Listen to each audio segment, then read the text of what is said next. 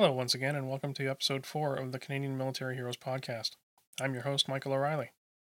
Today we'll be looking at Francis Alexander Caron Scrymgeour and what he did on the day of April 25th, 1915, that earned him the Victoria Cross. Captain Scrymgeour was born in February of 1881 in Montreal, Quebec, where he would grow up. He attended Montreal High School, followed by McGill University, where he attended medical school. He would graduate and become a doctor in 1905.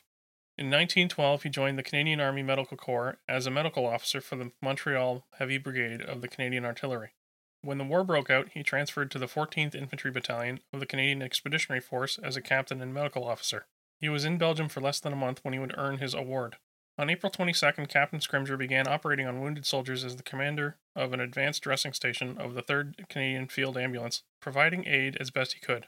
The ADS was situated in a farm 2 miles north of Ypres, along with the 3rd Canadian Infantry Brigade's headquarters.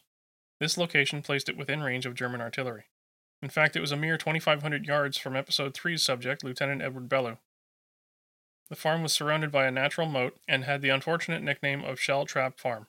The day before Scrymgeour would be awarded for his actions, the Germans began an attack at 5 p.m., releasing gas and firing artillery at the Allied lines. Some of the soldiers who would get hit by the gas would receive their first treatment from Scrymgeour and his team in the advanced dressing station while it was being shelled.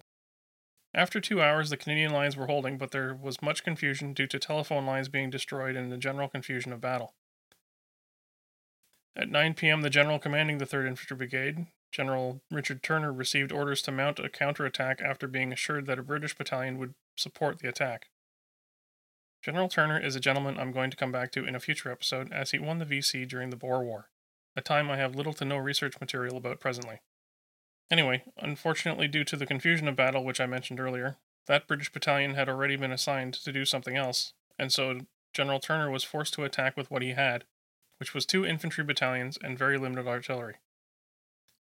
The battalions were the 10th and 16th, and the attack would commence in silence and in the dark at 11:30 p.m.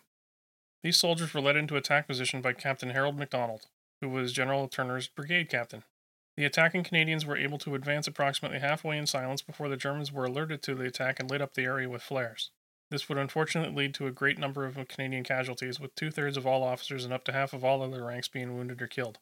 At 1:30 in the morning, reinforcements reported to General Turner, and he deployed half of them in support of the still ongoing attack and half in a defensive position. Through the night and on into the next day, the fighting continued. At one point, an artillery commander, one Major Harvey McLeod, sat on the roof of the farm and directed artillery fire from there. This use of the farm helped stop a major German attack, but it might have caught the Germans' eye because later in the afternoon of the 25th, the Germans began actively shelling the farmhouse. This caused the buildings to catch fire. The headquarters and the aid station would have to be evacuated. For some, this meant crossing that moat I mentioned earlier, which made escaping the fire difficult. Most of the wounded were evacuated successfully. Most, but not all. Captain Harold MacDonald, the gentleman who had guided the attacking forces into position the night before, had been wounded in the shoulder and neck and was being operated on by Captain Scrymgeour when the artillery began falling on the farmhouse aid station.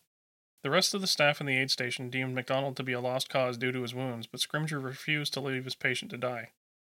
He picked up Captain MacDonald and carried him out of the burning farmhouse while it was still under attack, and hid with him in the moat. Scrymgeour then used his own body to cover MacDonald's wounds from flying dirt and anything else which might injure the wounded officer.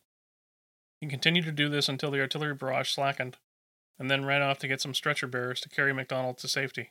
Captain Scrymgeour would be recognized for these actions by being awarded the Victoria Cross.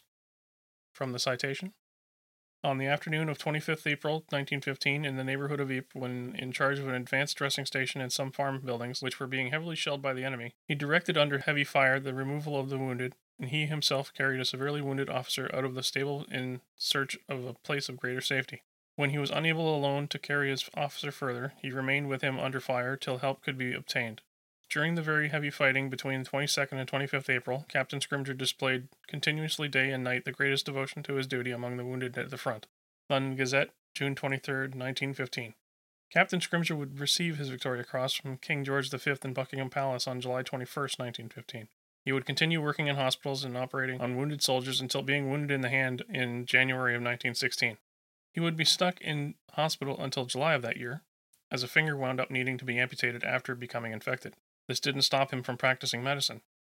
In December 1916, he was promoted to major and joined the 3rd Canadian Casualties Clearing Station during the Third Battle of Ypres, and would again see heavy action the following year during the Great German Counterattack near the Somme. He did so much during the war that they literally named a mountain after him in 1918.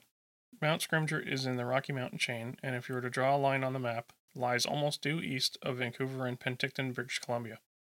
In September 1918, just prior to the end of the war, and before having a mountain named after him, Major Scrimger would marry Ellen Emerson Carpenter, a nurse with whom he had been working since coming back from his wounded hand in 1916. Together they would eventually return to Canada, where Scrimger was named Assistant Surgeon of the Royal Victoria Hospital in Montreal in 1919 after very successfully completing his military service as a lieutenant colonel. In 1936, Scrimger would become the head surgeon of the same hospital despite having suffered a heart attack in 1934. Francis Scrimger would die of another heart attack on February 13, 1937, just 3 days after his 56th birthday. He was buried in the Mount Royal Cemetery of Montreal.